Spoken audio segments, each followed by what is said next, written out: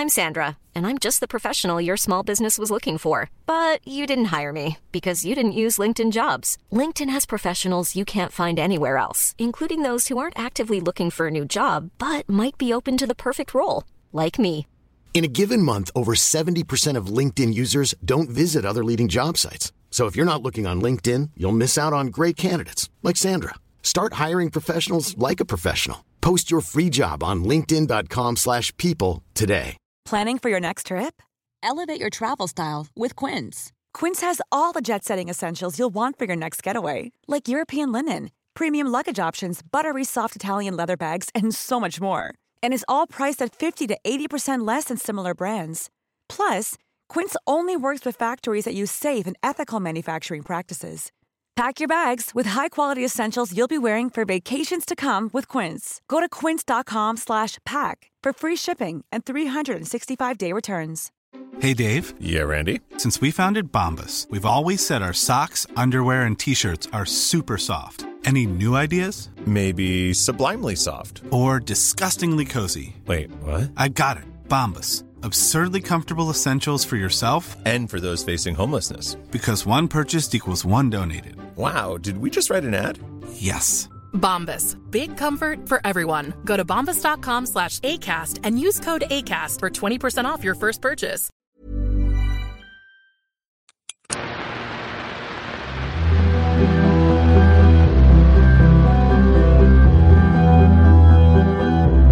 have confirmation that the you do have coming in. That's confirmed report. I repeat, we have confirmed report that the failed fire detonations in Philadelphia and St. Hampton. Dear Philadelphia.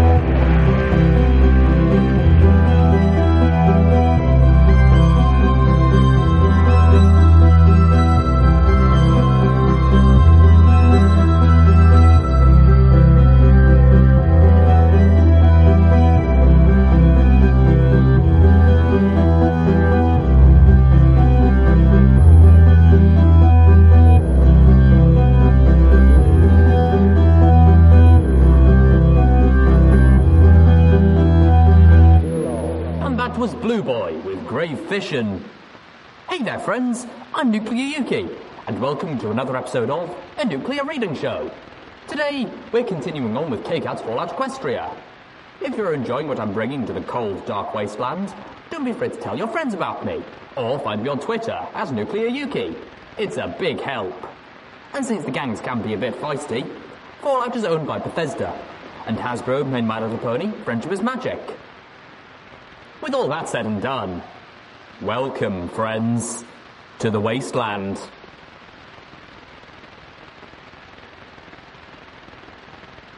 Chapter 44, Galvanise, Part 2.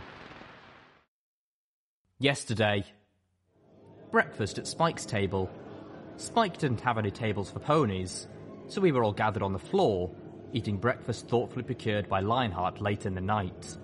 I wasn't sure where he acquired the rather large bundle of food, which included fresh hay, vegetables and flowers, but I had my suspicions, and I wasn't about to ask. The majority of Spike's guests had travelled a long and often dangerous way to get to the top of the mountain, and most of us had been suffering various levels of exhaustion from the night before. So shortly after the scene between the Grimfeathers, and with promises of long, important discussions and plans the following morning, almost everyone had slowly found themselves a place to drift to sleep. Now much better rested, and with the company of friends and heroes, those around me were taking to the morning meal with a lively energy. Calamity was in particularly good spirits. After Velvet and Lifebloom's attentions and a good night's rest, his wing had finally regained enough strength to allow him to fly. Not well and not fast, but he was hovering everywhere like a pro. This world is way too filled with morning people, Gloom mumbled, her mane dropping over her face, but not far enough to conceal her scowl. What are you bringing to the fight? The Amber Mare asked Gloom with a level of enthusiasm that clearly did not sit well with the odd zebra. Before you get too ahead of yourself, her khaki-coated friend cautioned, we don't even know if there will be a fight. The Amber Mare rolled her eyes. Of course there's going to be a fight. It's not like they've planned to give the Enclave a good talking to. Shifting back to Gloom. So you a sniper? A medical zebra? Fight with your hooves like Zenith? Isn't she awesome? If we are fighting, then I will fight, Gloom answered gravely, with blade and poison, and with my life until they kill me, then probably rise up as a vengeful spirit and haunt whoever's left. The Amber Mare raised an eyebrow, scooting slightly away. Alrighty then. If this is a battle, Gordnia said, sitting just a little ways away from me, then my talons have much to lend to the fight. Knowing Gord, the word lend was meant literally. We've been collecting a significant amount of resources and tools over these last few weeks. Yeah, that orb vault turns out to be the ultimate treasure map. Butcher, who was now Blackwing's second-in-command, revealed, ignoring a displeased look from Gord. Last week, we were able to break into an old zebra vault and get at its armory. Check out some of the exotic new weapons we found sealed up in that place. Butcher showed off some of the Talon's new equipment proudly. This nasty little melee number is something the zebras called a chainsaw, Butcher announced. Never going to be a replacement for little Gilda, of course, but damn. After rolling her eyes, Blackwing also chose to ignore Gord's displeasure, showing off the new addition to her own arsenal. Zenith identified the strange weapon immediately. A crossbow, she intoned. An assassin's weapon, silent and deadly. Like a fart, Reggie snarked. Then suddenly her eyes lit up and she turned towards her mother. Gordnia pinched the bridge of her beak with her talons, her eyes scrounged shut. No. No what? Reggie protested. I haven't. No, Gord reiterated. I ain't letting you have a crossbow so you can name it the fart. Reggie whined. But, Mom! I felt myself blush as I was suddenly reminded that the gunslinging Griffin hero was indeed just an adolescent. I refocused on eating my flowers. Good flowers. Yeah, pretty and tasty. Just found an underground research facility where ponies were attempting to apply zebra alchemical techniques to coal, Blackwing was telling Calamity. It seems they were hoping to create everlasting coal. I never succeeded, but they did manage to produce an alchemically treated coal that burns twice as fast and about 10 times as hot. Word of warning, Gordnia said, leaning over to me. If you ever think of having kids, beware. No matter how much you love them, eventually they'll become teenagers. Next to me, Calamity snorted. I merely stammered, thrown a bit. No. Children not really in the plans. I mean, even if there was time, and even if Amage was here, it wasn't like either of us was going to get the other pregnant. In fact, I was pretty sure pregnancy was right out with any pony I'd ever fancied. Or Griffin, and oh, aren't these flowers delicious? Yes, stare at my plate, munch, munch, munch, yay for breakfast! Oh, wow, Gloom sing-songed. Little Pip likes mares, you can tell. I nearly choked. What? Why do you say that? I wasn't doing anything. My eyes shifted back and forth as I thought quickly. I was not checking out Gordnia, or her daughter, or any mare. I'd made certain of it. You were eating flowers, the strange zebra pointed out. So? Zephyr butted in. Gloom, I eat flowers, you eat flowers. But it was the lesbian way she was eating the flowers. What? That, Zephyr informed her, makes no sense. Turning to me, Zenith's daughter advised, Don't listen to her, little Pip. Gloom is strange. I nodded, unable to find my voice. A flower petal clinged to my lower lip. Zenith's exotic voice whispered behind me. If you look at my daughter, I will paralyze you. Gah! I wouldn't, never. But it didn't help that I sometimes sneaked a glance at Zenith herself. I found myself blushing almost painfully as Amage's tease about a threesome replayed in my forebrain. I spun around, but Zenith wasn't there anymore. So instead, I sank low and tried to focus on anything but mares of any species. Or flowers. Other conversations were continuing all around me. In a far corner, I saw Ditzy-Doo engaged in a deep-looking discussion with Barkin Saw. You want to know now? Barkin Saw asked. What kind of buck is this? The Ghoul Pegasus scrubbed off her chalkboard and scribbled something in response. My ears caught a plaintive draconic rumble on the other side of the chamber. Mummy! Pyrelight had flown up to Spike's eye level, the pink-filled mouse ball clutched in her talons. The huge purple and green dragon was staring at the little rodent inside with a wrenching mix of emotions. You're not Mummy, he complained. You can't be. He reached out and gingerly touched the pet ball with a claw tip. Pyrelight nodded sagely. The mouse simply squeaked. What sort of big plans? Calamity was asking Gord. I'd missed a shift in the conversation, but I didn't care. I clung to the new discussion like a life preserver. Well, with Shadowhoof under my wing, and the community you seem so intent on building around it, I've been thinking maybe it's time to hang up my holster, Gordnia admitted. Mercenary work is a young griffin's game. She looked over at her daughter and the empty space next to her that Cage would have naturally filled. I've accomplished more while running the Talons than I ever did in the field. I'd have to be blinded in both eyes to not see the opportunity to build something lasting here, she added, and to turn a handsome profit in the process. My ears perked up. I blushed, quickly receding. This had become interesting. I felt a spark of hope born of Gordonia's words. It doesn't take a tactical genius to realise that the Enclave is building up for a huge battle in Philadelphia sometime very soon, Gordonia pointed out. And I'd be willing to gamble that the timing of this powwow isn't unrelated. So here's the deal.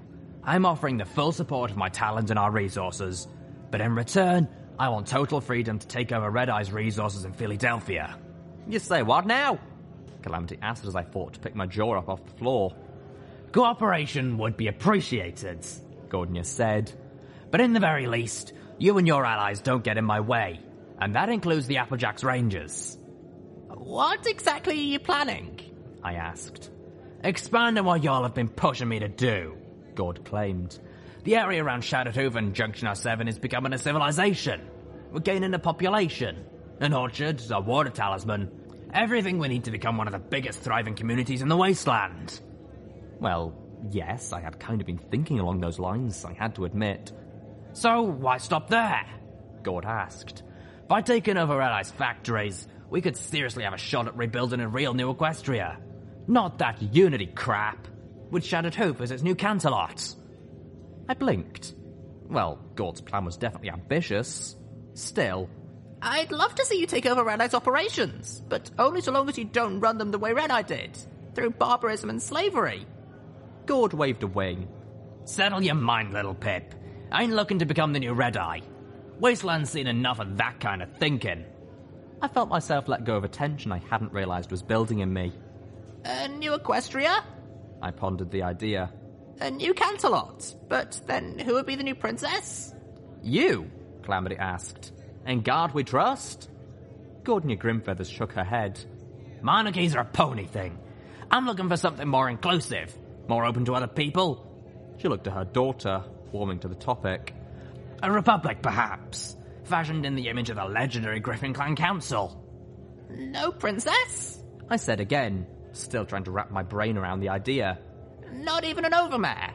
Nope, Reggie said. Just an arbiter, for when the heads of the clans can't agree. Mother would be perfect for that. We don't play politics, and we don't take sides. A crooked grin spread across Gord's beak. To be honest, I've already sent representatives to the Buffalo, and I was hoping Zenith might serve as an intermediary with the Angels. Me? Zenith peeped, seeming once again to appear from nowhere. She seemed about to protest, but stopped, looking confused. Angels? I'd heard that name before, just recently in fact. That would be us, Zephyr called out, apparently having been listening in. Either that or the name caught her attention. After we started making dash like you taught us, the others decided we needed a new tribe name. We could not use Dad's anymore. Zenith's eyes widened. They wanted to name us something fierce, a name that would demand respect, Zephyr claimed. So I thought, since we're living beneath a giant doom bunny, why not name ourselves after him? You named the new tribe after Doom Bunny. Zenith looked pale, which was quite the feat for a zebra. I didn't even know the buffalo still existed, Calamity whispered to me. Velvet Remedy chimed in. Not everything Red Eye was trying to do was bad, she claimed. I too would like to take charge of part of Red Eye's work. Gord scowled, opening her beak to protest, but closed it when Velvet Remedy said, His plans for schools and medical centres. Y'all are dividing up something that ain't ours, Calamity warned the two of them. I was mostly interested in the factories, Gord admitted, but I have the Talons and the X-Raiders of Shadowhoof to help.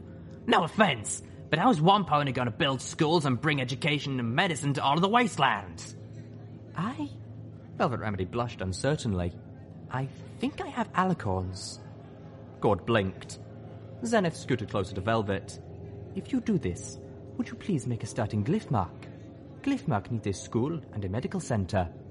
She looked over at Zephyr. It has a doctor and... Zenith looked back at Velvet Remedy, her face hardened with determination. I have decided. I wish to become their teacher. This is something I can do for them. Velvet's eyes widened, as did her smile. She moved to hug Zenith, but the zebra had anticipated this and swiftly tapped the ground. I heard something break and the zebra vanished in a puff of unhuggable smoke. Velvet plopped back down, looking shocked for a good 10 seconds before recovering. You're right, Gordnia, she finally said. Even if I do have alicorns, I will still need help. So, I'll make you a deal. The griffin raised an eyebrow in response, all ears. Velvet offered. You help me do this, and in honor of Cage, I'll use the name he came up with. I'll name the Philadelphia school after him. Calamity tried to caution, and then seemed to give up. Leaning towards me, he muttered, I really hope your plan involves defeating both the Enclaves and Red Eye's armies in Philadelphia. He looked at Gord and Velvet Remedy uneasily. The name Cage came up with? Gord asked, confused. She looked at her daughter questioningly. The followers of the apocalypse.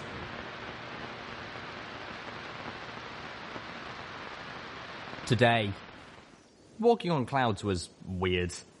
Unfortunately, I didn't have time to truly get over my discomfort. I just had to accept the general wrongness of it and press on. Are you sure about splitting up like this?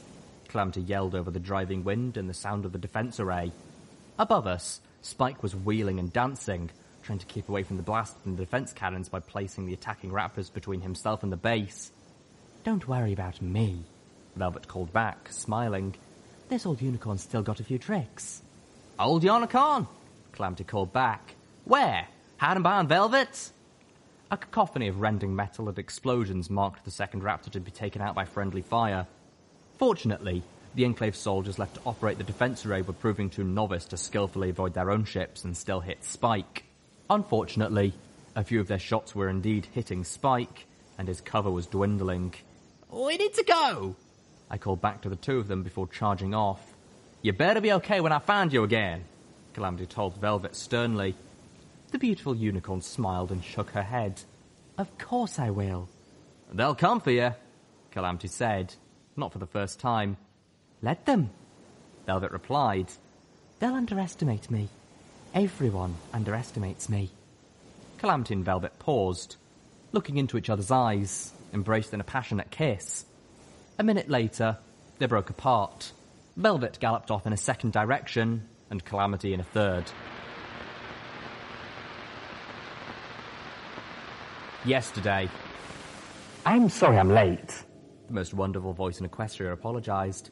Did I miss the briefing? Amarja's voice brightened the room, lifting my spirits. It was as if my heart was being held aloft by a flock of butterflies.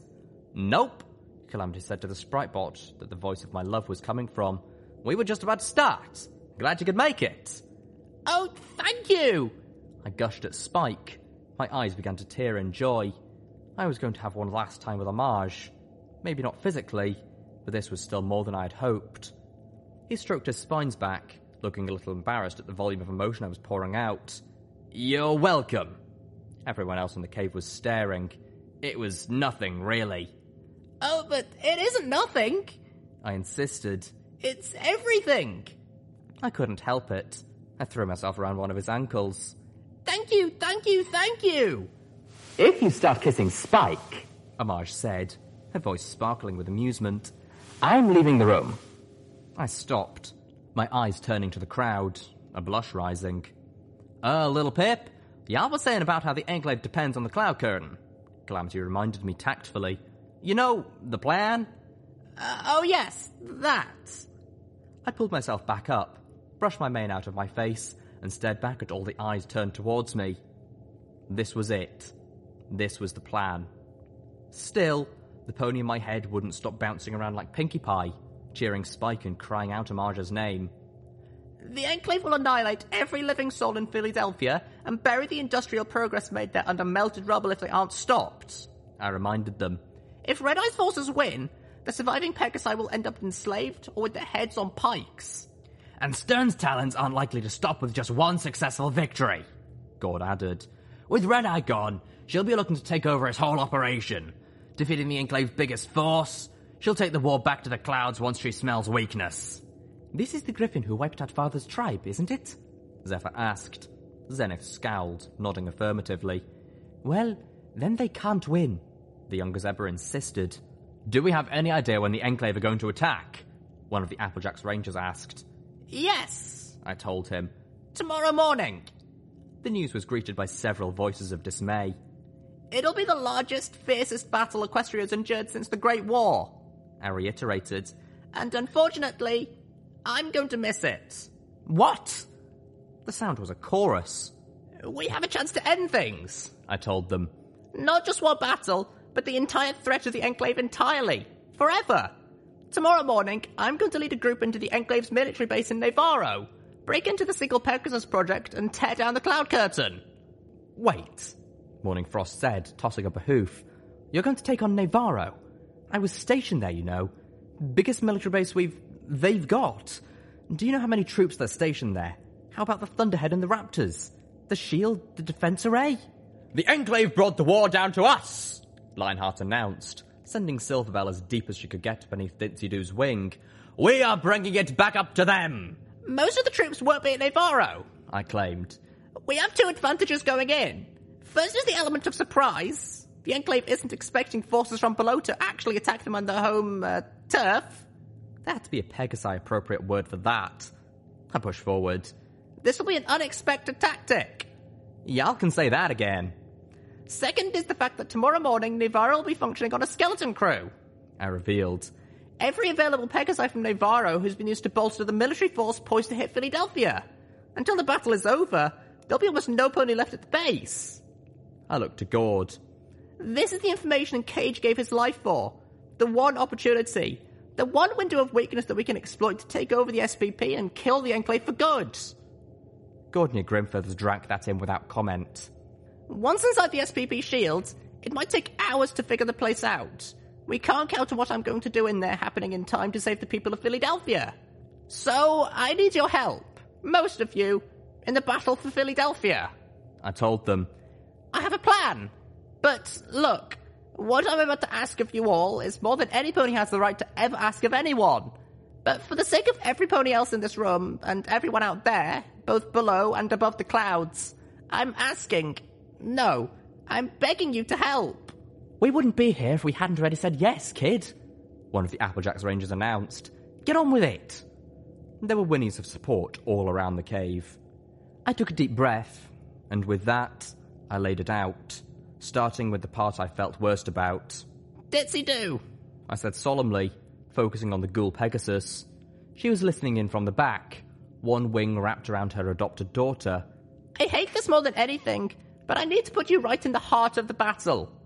My heart seized as Silverbell's eyes went wide. Mummy? She asked timidly.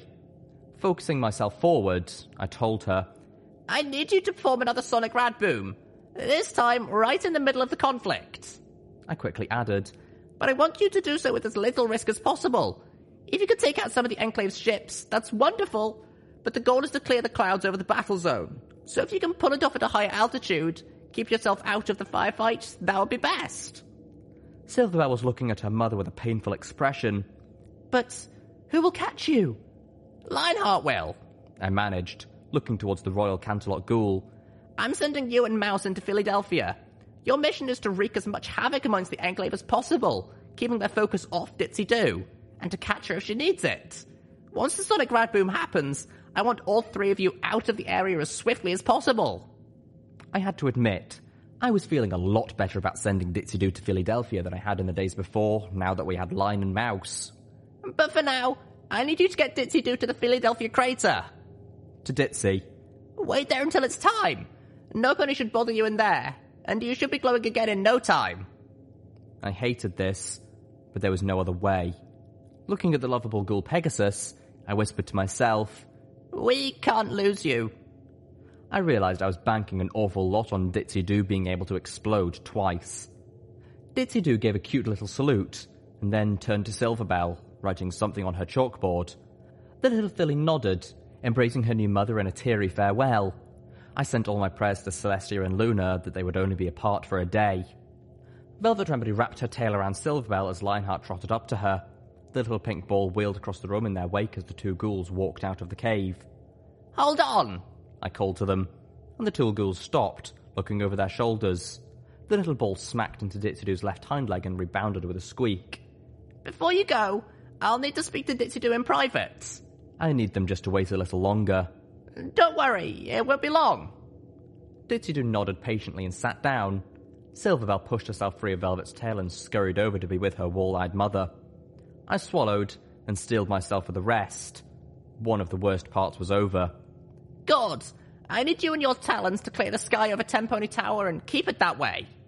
Reggie protested. "We're not going to be in the battle?" Hopefully not, I thought in response. "You're critical to it," is what I told her. She didn't seem particularly mollified. "And what are you offering in return?" Gord asked. A few of the ponies around us murmured unpleasantly, but I knew Gord wasn't trying to squeeze me in a time of crisis. She just needed an offering, if only a token once, to save face. After all, the Talons weren't crusaders. They were a business.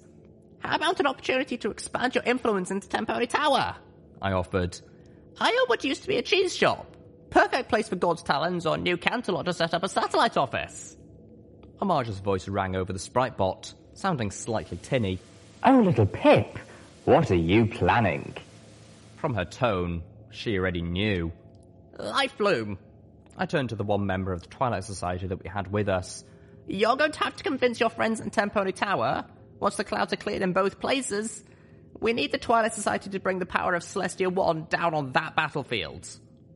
Life Bloom blinked slowly, and then nodded. "You can count on me," he added. "On us." "What's Celestia 1? One of the Wasteland Crusaders asked, and Life Bloom explained, leaving out the finer details. But the reality was quickly clear. Tenpony Tower had the ability to enact a megaspell capable of tactical precision, and I was going to unleash it against both sides. "We're taking back what they stole from us," the Amber Crusader said in awe, "and then using it as a weapon against them." "Yes!" I let myself smile just a little at the wonder in her voice before continuing. "Meanwhile, a group of us will be hitting Navarro. Once we get to the heart of it, the SVP Central Hub, I'm going inside. I'll be analysing Cloud Curtain, and then using the towers to tear away as much of it as I can without threatening the Pegasi with starvation." Morning Frost and Sunglint objected. I shared a glance with Spike before confiding, "There is a final step to this plan, one that will compensate for the loss of crops, but that's going to take extra time to implement, possibly months, but we do have that covered." I looked at Morning Frost. "You were stationed at Navarro. Why don't you and Calamity give us an overview of what we're attacking?" Morning Frost floated up her pitbuck and brought up a map of Navarro from its database. Velvet Remedy concentrated, her horn lighting up. The illusionary magic she had previously used for concert light shows now trained on presenting a mirage of Navarro that everyone could see. It looked like a cloud-bisected egg. The small red Alcon shield of the SVP Central Hub at the core. The blue Enclave energy field surrounding the base like a shell.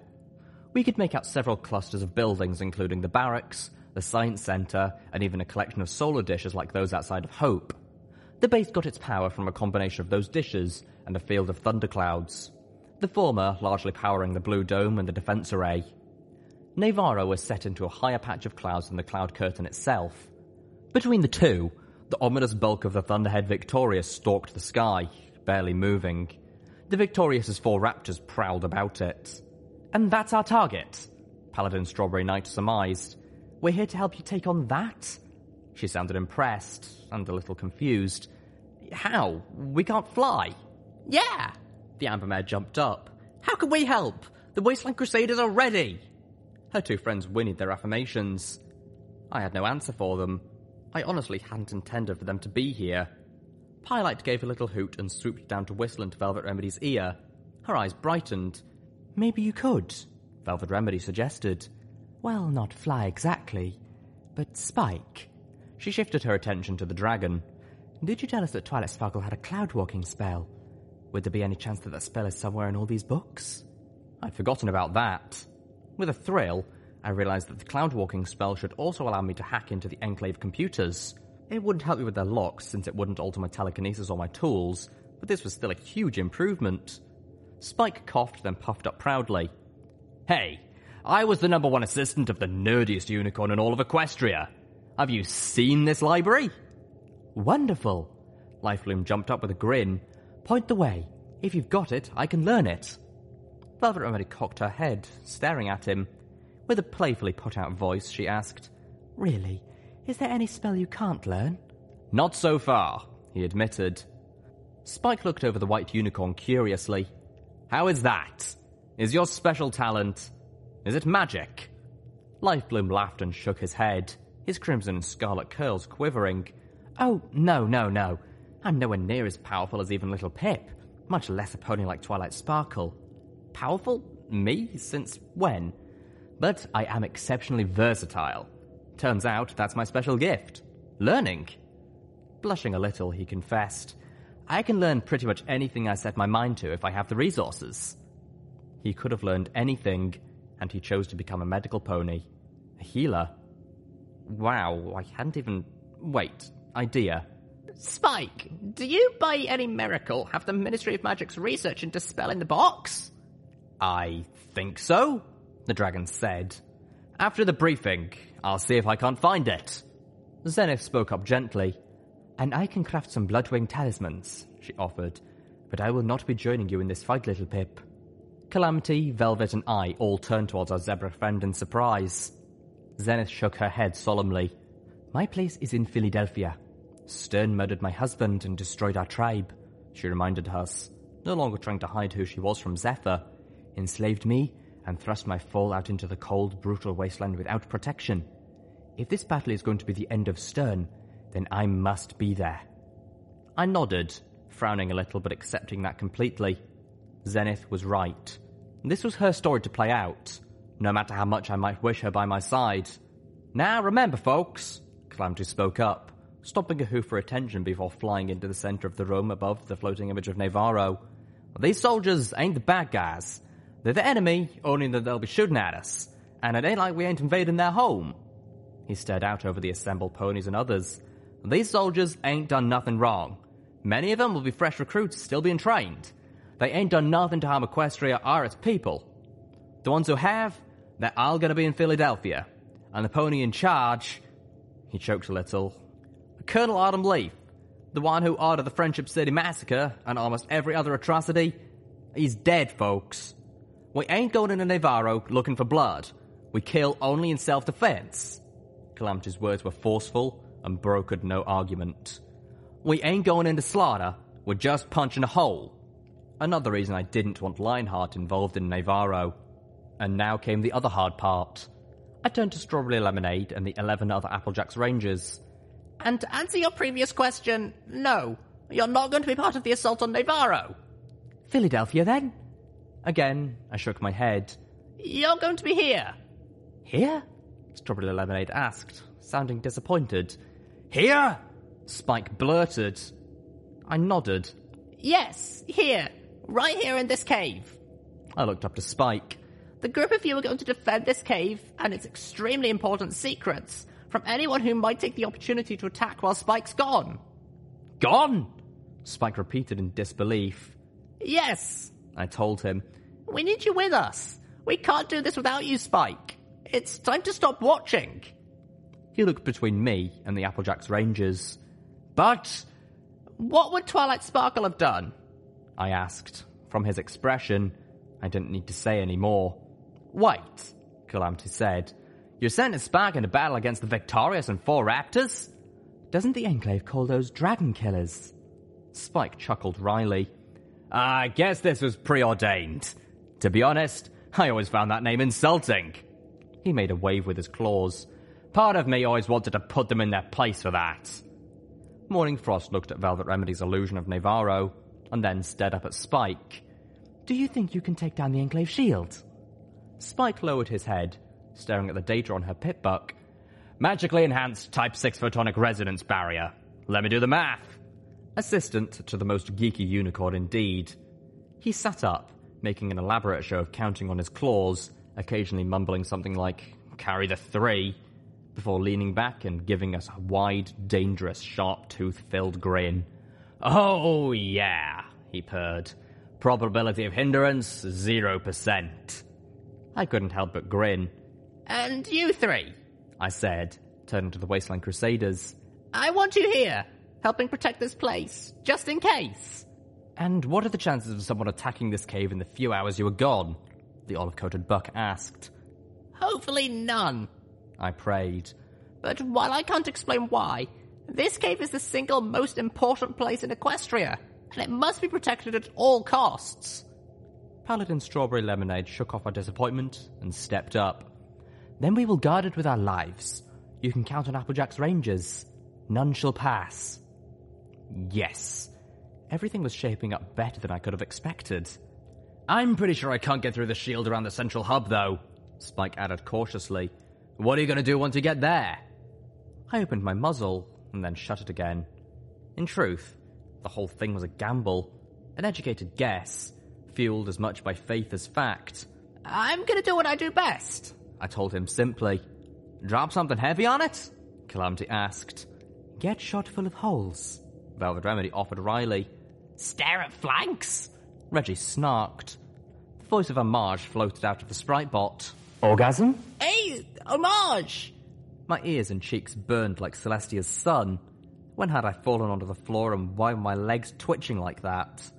Scribbling swiftly, Ditsy-Doo offered up, Squeak and blush? I could hear the giggles.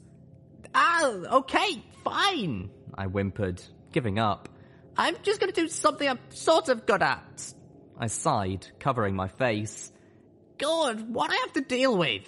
Hey, leave me out of this one, kid.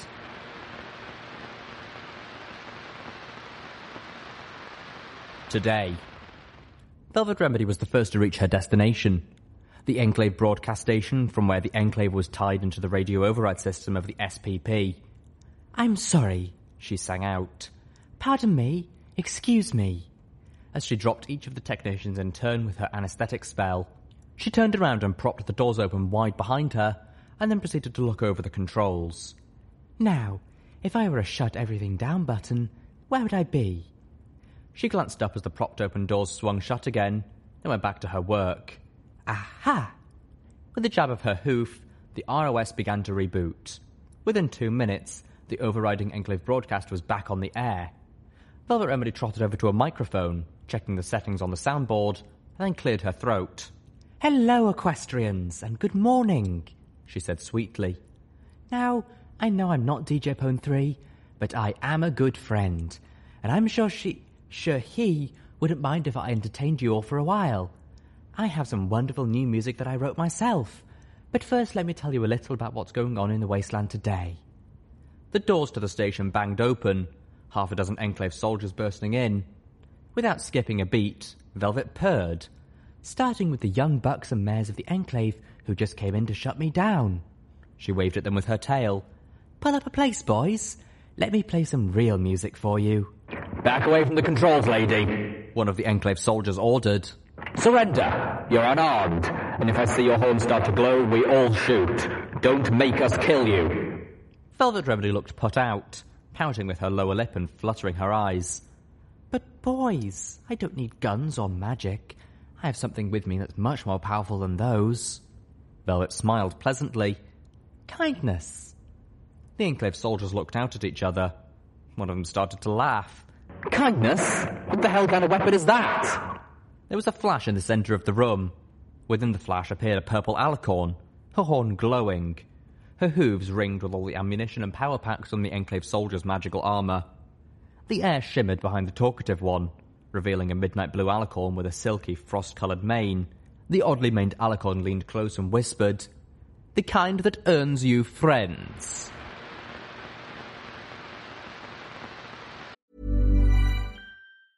I'm Sandra, and I'm just the professional your small business was looking for. But you didn't hire me because you didn't use LinkedIn Jobs. LinkedIn has professionals you can't find anywhere else, including those who aren't actively looking for a new job, but might be open to the perfect role, like me. In a given month, over 70% of LinkedIn users don't visit other leading job sites. So if you're not looking on LinkedIn, you'll miss out on great candidates like Sandra. Start hiring professionals like a professional. Post your free job on linkedin.com/people today. Planning for your next trip? Elevate your travel style with Quince. Quince has all the jet-setting essentials you'll want for your next getaway, like European linen, premium luggage options, buttery soft Italian leather bags, and so much more. And is all priced at 50 to 80% less than similar brands. Plus, Quince only works with factories that use safe and ethical manufacturing practices. Pack your bags with high-quality essentials you'll be wearing for vacations to come with Quince. Go to quince.com/pack for free shipping and 365-day returns. Yesterday. They need to see, I told Spike after the mission briefing had broken up. I expected resistance. Instead, Spike agreed readily. I've already shown Ditzy-Do, he confessed. As one of the spirits of the elements of harmony, she deserved to know. One of the what now? Calamity questioned. He and Velvet Remedy were standing with me, along with Spike, Ditzy-Do, and the floating sprite bot that channeled homage. I opened my muzzle to explain, but Spike suggested we just show them. 10 minutes later, we were standing before the wonder of the gardens of Equestria, the sun shining down through the mountain's natural chimney and glowing off the spine of the Crusader mainframe and its web of cables. The elements of harmony seemed to shine in their glow of Celestia's sun, resting on their pedestals. I explained it all. Everything. Ditzy-Do sat at the pedestal holding the element of laughter, staring reverently at the necklace with the little balloon-shaped gem. Calamity was the first to speak. The spirit of loyalty? He seemed overwhelmed. That's a lot. I'll try to live up to that. You already do, I assured him. The elements of harmony require many things, Spike reminded him, but they don't require you to be perfect. Kindness? Velvet Remedy sounded faint. But are you sure? She leaned closer to me, speaking hesitantly. In case you haven't noticed, Pip, I can be a bitch sometimes. I thought back to Velvet's kindness to the dying alicorn at Maripony, to her taking a stance against attacking the Hellhounds, to her holding Silverbell back in her barn. It had taken me far too long to recognise who was right in front of me, to see both my friends for who they were. In truth, I should have seen it back in Tenpony Tower, when they explained how they felt about each other, both of them expressing what they saw in the other in terms of their own virtues.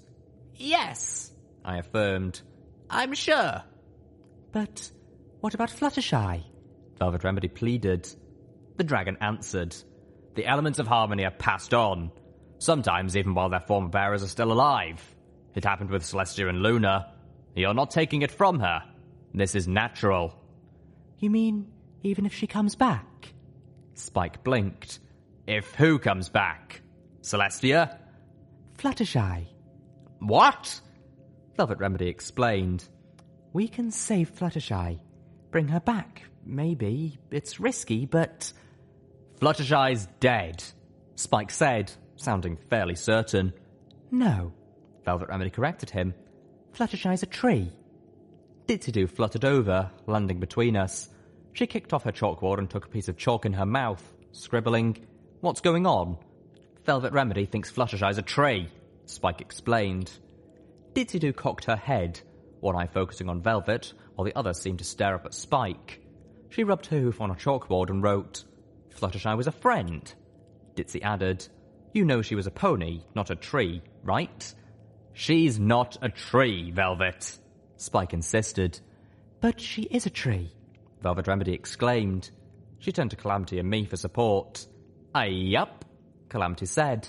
Killing joke got her, I explained, affirming, Fluttershy's a tree. It took Spike and Ditzy-Do quite a bit of time to process that. This was some pony they knew, a good friend, particularly to Spike, one of his mares. The idea that she was still alive, that she might even be saved, was a lot to take in. Meanwhile, I had unpleasant news to break to the others. After tomorrow, your top priority will have to be finding the 2 remaining ponies with the virtues needed to use the elements of harmony and set off the gardens of Equestria. By your estimation, Calamity, you'll have about a year before things get really bad. I hope you can do it by then. Wait. Calamity waved a hoof. You'll say that like you're not coming with us. My heart felt like it was being squeezed. I'm not, I said, feeling tears. I can't. I explained to them, as I had to Lifebloom, that the Single Pegasus project needed a pony, and that saving Equestria required that pony to stay. Why you? I sighed heavily. Because all of this. I glanced around at the gardens of Equestria. Because, in the end, I'm expendable, and you're not. Not to us, Velvet insisted vehemently. It's okay. I consoled her softly. It's the right thing for me. I smiled, tears dripping down my cheeks. I finally know what my virtue is. It's not fair, she whined. It does not matter that it is unfair. Zenith had once told me. It still is. Zebra wisdom. Velvet Remedy leaned into Calamity and cried. Calamity wrapped a wing around her. I agree with Velvet. You ain't expendable. You're a big damn hero, and our dearest friend. He tipped off his hat. Y'all do what you have to do, but take this with you. I want you to have it. Seeing Calamity's gift, Velvet Remedy floated out the Fluttershy orb. And this from me. 1 year? Spike's head jerked towards us. That's insane. I've been looking for over 200 years. And Little Pip's found 4 of us in just under 2 months. Calamity smiled, looking at Spike with lidded eyes. Perhaps y'all are doing it wrong. Ditsy-Doo held up her chalkboard. He found Little Pip. Spike spluttered, stared, and slapped his palm across his eyes, dragging his hand down his snout, bending it until it slipped from his hand and snapped back with a boing. I've been so stupid! What? I'm so sorry. Spike looked at me apologetically. You're not unimportant, Little Pip. You're the most important part. What now? No, I needed to be unimportant. I knew my virtue, and it wasn't any of the ones the Elements of Harmony were looking for. I told you that your group wasn't the one that was needed because it was obvious to me that you and Steelhooves weren't ever going to be bearers, he explained rapidly. But it takes more than just being loyal or honest to be a bearer. Oh crap, you're going to make this more complicated now? It's just like it doesn't require that the bearers be perfect paragons of their virtue. There's more to it than that. He looked at us all. I mean, it's not like the destined few just happened to all live in Ponyville. Fluttershy, Applejack, Rarity. I'm sure there were plenty of ponies with the same virtues, but it wasn't enough to just have the virtues. That wasn't what made them suitable to be bearers. It was only when they accepted the call to act and became friends in the process that they became worthy in the eyes of the Elements. The Elements have ours now? Calamity questioned, taking it a little too literally. I've seen it before. The Elements won't work for ponies who don't possess the right virtues, true, or who aren't friends, but they also don't work for ponies who aren't willing to stand up and truly fight against disharmony and evil. They have to fight the good fight. Armage agreed. Spike continued. It was when they all stepped into the Everfree Forest, braving it together, that they truly started to become friends. Well now, Calamity said, I reckon any set of good ponies who are willing to brave danger and face down evil together are likely to become friends. Exactly, Spike agreed. There's a word for accepting that call to action. Galvanise. I was lost. Spike turned to me again. I was so fixated on how it happened with Twilight Sparkle that I forgot. But even Nightmare Moon thought the spark didn't work, and she was Luna, who with Celestia had been a former bearer. The only way she wouldn't have known better is if the very nature of the spark changes with time. I began to glean where this was headed, and opened my muzzle to protest, but the dream words of Twilight Sparkle and her friends floated through my mind. It's happening differently this time, isn't it? Well, duh. Do you think it was the same when it was just Celestia? Same is boring. I reckon it's different every time. Last time, it happened inside Twilight. Last time, the spark was an epiphany. This time, the spark is a pony. Spike stared at me. Little Pip, you're the spark. What? But how? A very different kind of spark. Damn, Calamity whinnied. When the 5 are present, a spark will cause the 6 to be revealed. As every pony turned to him, he grinned sheepishly. Hey, I was paying attention. I dropped to the floor, my head swimming in cloudy confusion, then suddenly clearing like the pony in my head had performed a sonic rain boom. At that moment, I finally realized what most of you had probably figured out right from the prologue, the true meaning of my cutie mark. A feature not to be forgotten. Pip-bucks keep track of the location of tagged objects or people. If a pony somehow got lost, you could help find them. Like I'd found the ministry mares, their stories, which cried out to be remembered, and through the statuettes created through Rarity's sacrifice, the mares themselves. Like I'd found Velvet Remedy, even without the aid of a tag, and I'd found each of my friends, and a whole lot of good, heroic people, many of whom were gathered in the main room of this very cave. I'd gotten my cutie mark when I'd found that little foal and reunited him with his parents, the first worthwhile thing I'd ever done in my life. My special talent was finding the right people. But this don't mean we still need little Pip, Calamity asked suddenly. We ain't got before. Velvet Remedy answered with a hesitant but conviction-filled, No. She smiled sadly, wiping tears from her eyes. Have you seen the next room? Little Pip has done her part. We know where to start looking. The lovely charcoal-coated unicorn looked up at Amaja's sprite bot. And even if the other two aren't in that room, we know where to look next. We look to each pony who's been galvanized to action, to fight the good fight, by the example of the Lightbringer that DJ Pone 3 has beamed into every corner of Equestria.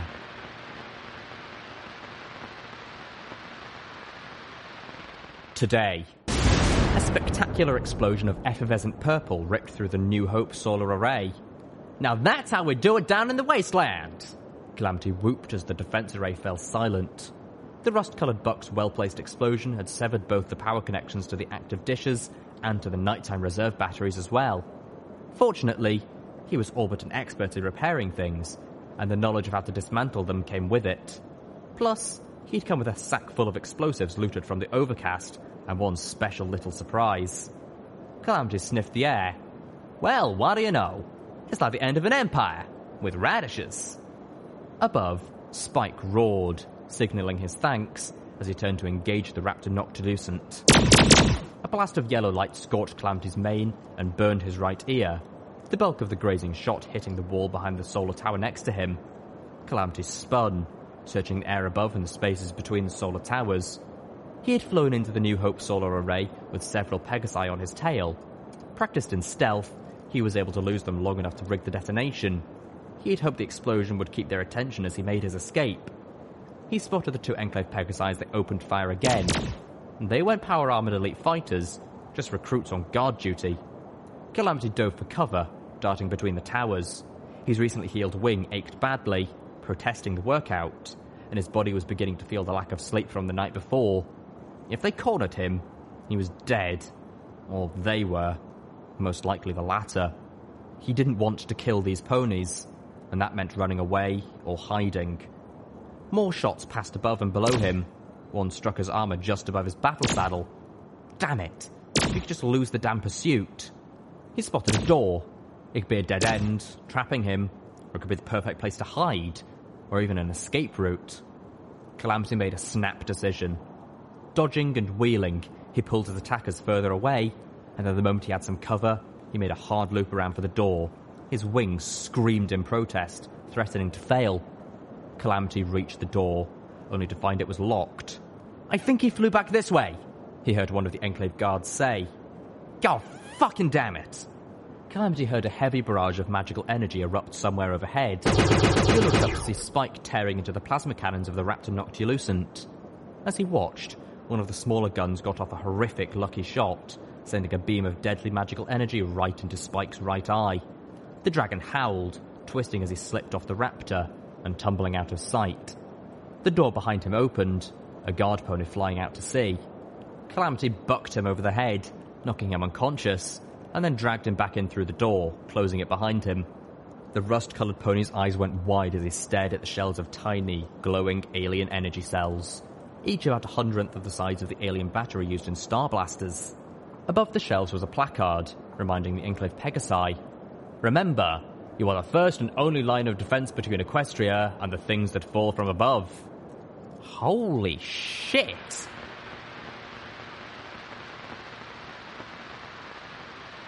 Last night. I'm so sorry, I told Amaj, my voice trembling. My friends were all off making their own preparations. It was just me and her. Me alone, with a sprite bot in a secluded corner of the cave. For what? Amaj's voice was soothing. You did good. I'm sorry for leaving, and because... I thought of all the dead, all those I didn't save back in the Everfree Forest. I'm not good enough. Stop focusing on the few you couldn't save, and remember that they would all have been dead if it weren't for you. Amaj chided. You saved the wasteland from taint, and not just what would have been spilled. By obliterating both Maripony and Red Eyes Cathedral, you protected Equestria from all of this from happening again. And if you have to count, be sure to count all those ponies whose lives won't be ended in horror or murder because of the evils you've put an end to. I wept. I'm not coming back. I know, she replied, her voice slightly tinny, but still the most beautiful thing in Equestria. I grasped the sprite bot between my forehooves, holding it closer and leaning my forehead against its grill, my horn brushing one of the antennas. What's the most important thing I give you, little Pip? I was surprised by the question. It's not the orgasms, is it? She prodded. No, I quickly insisted. It's... I paused, trying to find the words. The solace. Well, Amaj told me through the sprite bot. Then I think you are a very silly pony. I blinked back tears. What? You're about to plug yourself into the central control for all the towers. She pointed out. The same towers I use for all my broadcasts. You're not leaving me. Not where it counts. The SBP is what I do. I hadn't thought of it that way. And you'll have access to the entire network. She added. You'll be able to watch over all of the Equestrian wasteland. I blinked. The little pony in my head made a quick note to access those records as soon as possible and check in on all of my friends, especially Zenith and Ditsy Doo. I would need to see what happened in the battle for Philadelphia. The central hub should at least have a few recent hours of stored data. You're not going to be losing me at all. We'll be closer than ever. Then, bemusedly, she noted. Although I guess this means I'll need to find a second home. What? I asked softly, still processing the new reality. Someplace I can modify the way I want, so I can take my showers outside. Huh? Why would you do that? To enjoy the sunlight? I opened my muzzle to protest. It didn't seem safe. A monster with a radar or a rifle? You know, where you can watch. Thud. From the floor, I whimpered. Have I ever mentioned just how evil you are?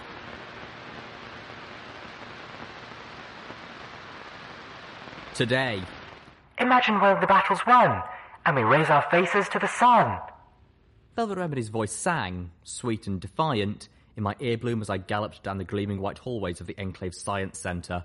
Protected by the field of the MG Stealthbuck 2. She was singing to all of Equestria now. The entire wasteland. Wherever there was a radio, they were hearing her voice. The song was a rousing anthem, something to embolden the spirits of Equestria's fighters, to give them strength. Equestria will live forever. Something to galvanise. I reached the cell block with a few minutes of invisibility to spare. A quick sweep of the area told me all I needed to know. The cell doors had no accessible locks. They were operated entirely from the terminal in the guard office. It had a cloud interface. Fortunately, I could do those now. I slipped into the guard room and started hacking while the two guards were busy talking about the attacking dragon. My ears perked when one of them claimed the defense grid had gone down. My heart leapt. Calamity had been successful. Which meant that the albino hellhound's little lesson in explosives had probably paid off. Maybe it was a good thing I didn't drink that glowing soda after all. I hated to think what that would have done to my insides. The password was invincible. Right. The terminal brought up the door controls as well as a host of guard alerts. Most of them were from the last 20 minutes and had to do with the currently ongoing attack. One of them was not. Disposal Order 34. Fluffykins. I didn't need to read it. I knew what it was. The order was dated to this morning, 3 hours ago. Assuming the guards here weren't any swifter than they appeared, that meant Fluffykins the Warclaw was still alive, and that the Enclave was about to execute her. After all, the Hellhound Control had just been field-tested and battle-tested successfully. They didn't have any need for her anymore. It was with a sense of justice bordering on pleasure that I opened her cell door, and then moments later trotted past, floating a present across the gulf of clouds to the small metal platform she was confined to. A present from a friend! I called out as my invisibility failed. Part of me wanted to linger, if only long enough to see Fluffykins open it and make sure she realised what she could do now. And there was a note with the present, but I wasn't certain Fluffykins could read. But I couldn't do any of that. It was time to run. No looking back. I could only hope that I'd made a difference, that I'd given her a way out that was better for her than what she had been given before. I wanted to do right.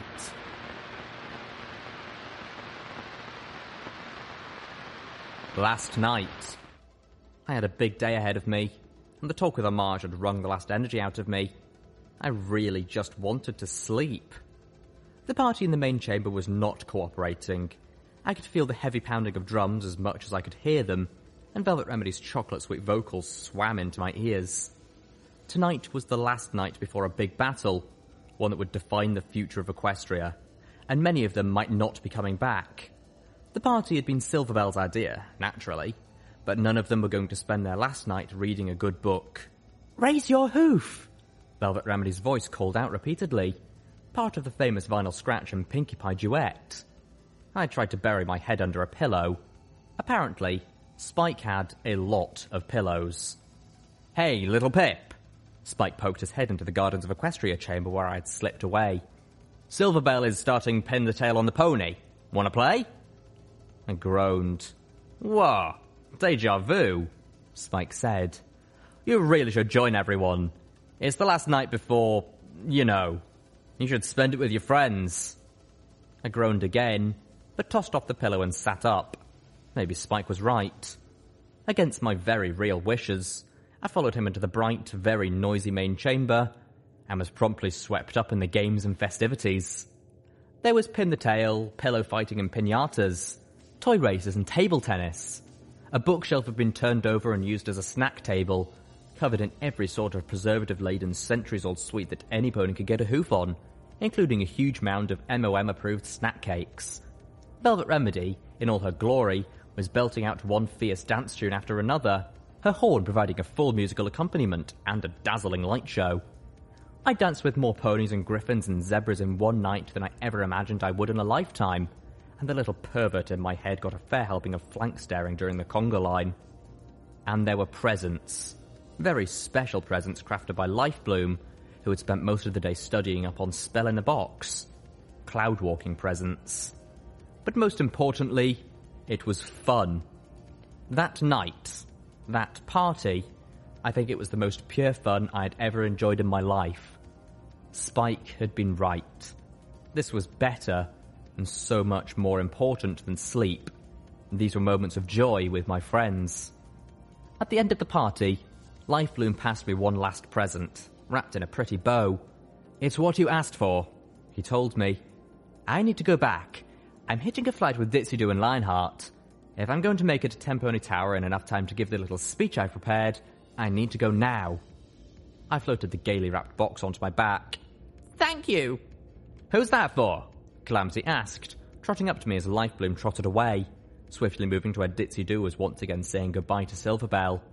A few hours should be more than enough for her to get her glow on, and she hadn't been about to leave Silverbell's party. "It's a gift for Fluffykins," I told him. Calamity sighed. "Lil Pip, you know we ain't gonna have time for that." Calamity was right. We each had our targets within Navarro, and we had planned our attack to avoid the barracks. We had to move quickly. No time for sightseeing, but "Just this once," I told him. "I want to do right by one of them." Calamity frowned, shaking his orange mane. Little flakes of colour rained out.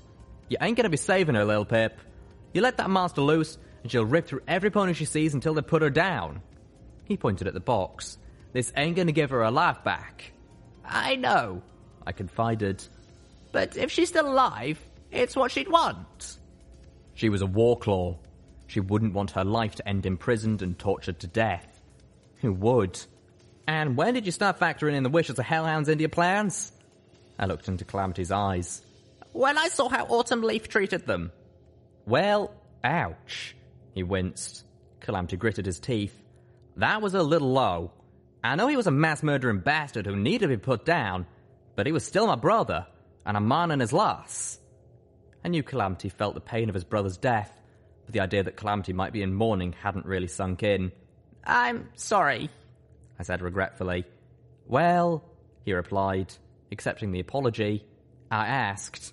You've got confetti in your mane, I told him. You do too.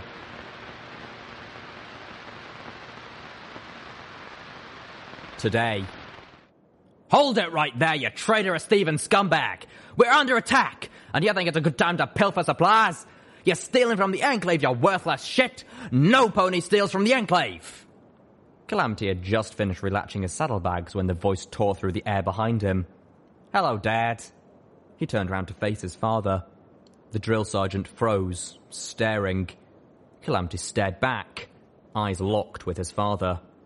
And then he sighed.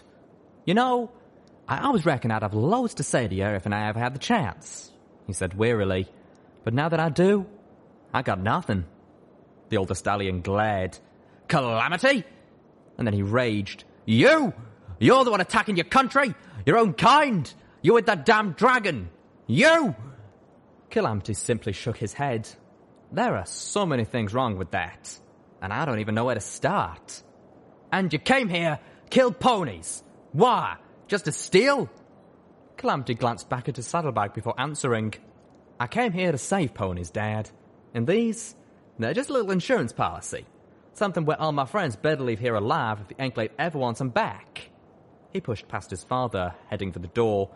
Hold it right there, you traitorous piece of filth! The drill sergeant bellowed. Or what? Calamity asked. You ain't gonna shoot me. For all your faults, you ain't Autumn Leaf. I'll beat your ass till you wish I had! Calamity looked back at his father, considering this. Nope. I'm pretty sure you got nothing but a loud old buck. All bark and no bite. Calamity offered. But feel free to prove me wrong. But I'm betting I'll trounce you. And that will probably lose you whatever respect the troops have left for you. He turned away, walking towards the door. Bad, Dad. That's it! Calamity's father swooped past him to block the door. You ain't got nothing to say for yourself, you... Calamity cut him off before he could find more colourfully derogatory language to spew. And nope. And then with a second thought he added, I'm sorry, Mum, Dad. I'd say something about how badly you dealt with it, but I reckon you already know. My best friend pushed past his father and opened the door. You gotta remain, you know, his father said softly, letting his traitorous son past. I really liked her mane. Calamity spread his wings and flew away, saying nothing.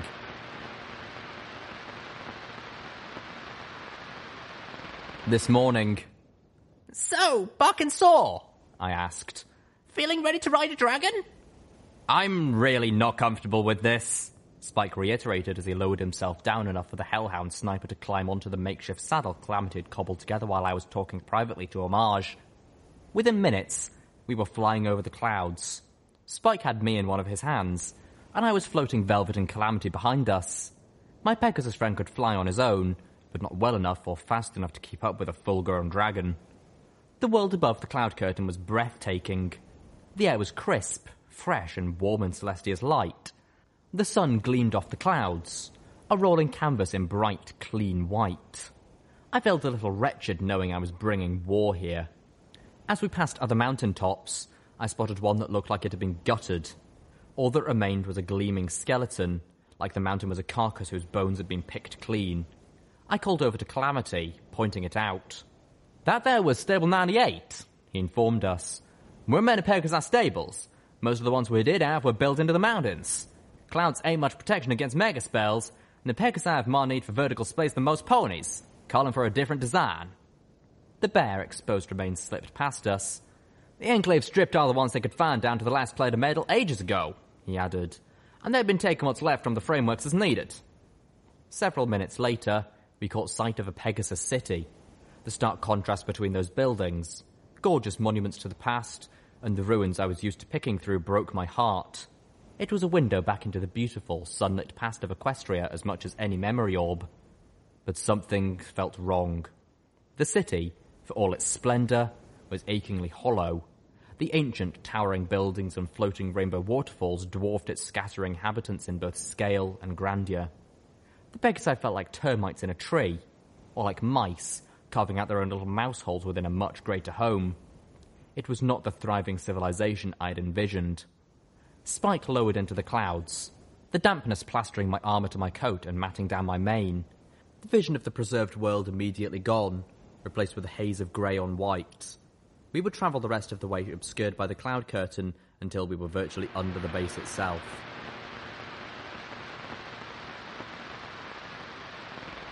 "10 minutes ago." Brilliant, blazing light erupted across the sunlit skies over Philadelphia. Beams of the purest sunlight, thin as tree trunks, rained down from the crisp blue like white-hot javelins, incinerating everything they touched. The Twilight Society guided the Megaspell's power judiciously. Instead of bringing the Megaspell's full power to bear, destroying the landscape, they wielded it with surgical precision.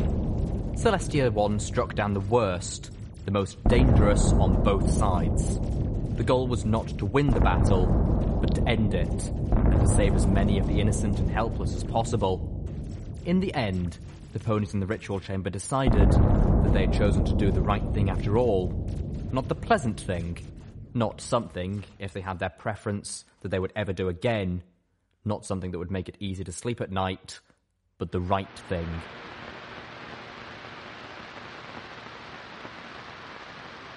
Right now. My hoof hit the hard red barrier, sparks of energy crackling out from it. The shield felt as solid as a steel wall beneath my hoof. I reared up and slammed my hoof against the shield surrounding the SPP central hub once again, and fell on my tail when I rebounded. I wasn't going through. But I'd been so sure. I was 3/5 alicorn. More importantly, I had something that no pony who had attempted this had brought. I had a perfect replica of the soul of Rainbow Dash. All of the military mares, actually, right here in my saddlebags. If the bones of Luna hadn't been enough to get through, then the Enclave's goal to use the severed head of Rainbow Dash had been attempted and failed, then it stood to reason that the shield's bypass was designed to register something much more important than mere genetics. I had to be the one who could get in. I'd been promised this. I had it all worked out. This was my purpose, my destiny. I began to cry. Right now, so many were fighting, probably dying, because they had faith in my plan. Faith in me. How could I be so wrong again? Sunshine and rainbows, she had promised. I heard the sound of explosions and massive energy discharges from the remaining raptors. My crying had become weeping. I put so much, risked so much, and on what? Don't listen to her, the potted plant had insisted. She just wants you to fail. Oh, goddesses, what have I done? Pinkie Pie's voice came back to me. Everything will end in sunshine and rainbows, she announced gleefully. As long as you're willing to face the fire, that is. Face the fire. I looked up the heavens, the bright blue of an endlessly deep sky. What fire? I whimpered. I'd already been through the Everfree Forest. I'd faced Canterlot, the Enclave, and so much more. Haven't I already been through enough? Can't I please just win now? A dark shadow washed over me. As long as you're willing to face the fire. Spike! I shouted, waving my forearms desperately. I need you! As the huge purple dragon banked and landed, I wanted to run to him. I wanted to ask him if he trusted Pinkie Pie, trusted her predictions and her advice. But I didn't. It wouldn't matter if he trusted her or not. This wasn't about him. This was my leap of faith. What do you need, little Pip? Spike asked. He looked bad. The raptors had gotten several good strikes on him. His scales were scorched or slags all over his body. He was having a difficult time sitting up straight. Spike had lost several of his scales and was bleeding from the blistered pit where his right eye had been. I walked up to the shield and turned towards the wounded dragon, pressing my body back against the hard field of crackling energy. I need you to breathe on me, I told him flatly. What? Spike roared. Please, just do it, quickly. No, Spike reared back. You'll die. I'm not going to kill you. Please, you have to. No. Oh, goddesses, why are you making me do this? I lied, I told him. What? He looked confused, hurt, and deeply worried. In the middle of all of this. I lied about Twilight Sparkle, I confessed, my heart ripping apart. I told him the truth. The whole truth. Every awful, soul-wrenching detail. All Spike stammered finally, his voice just a whisper. All this time. His face was an apocalyptic storm of emotions. He hated me, and he hated me for making him hate me. In the end, he did the only thing he could do. He roared. I was blinded by the blast of greenish flame. The pain was beyond unbearable. I screamed, and my lungs filled with fire. I could feel my skin bubbling and searing away. I tried to hold on to my most precious memories, my memories of Homage, but one by one those memories burned away like my flesh, consumed in searing agony until just one was left. The memory of Homage's last words to me as DJ Pone 3, addressing me across the wasteland. You are my message. Then that too was gone, and everything else, even the pain.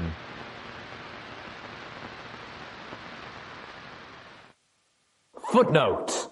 Maximum level. And with that, Little Pip is gone. There's still some more to the story, though, so don't tune out for the night just yet. Wait for the next chapter for what I think will be the end of the Enclave and the start of a new era. Music time, folks.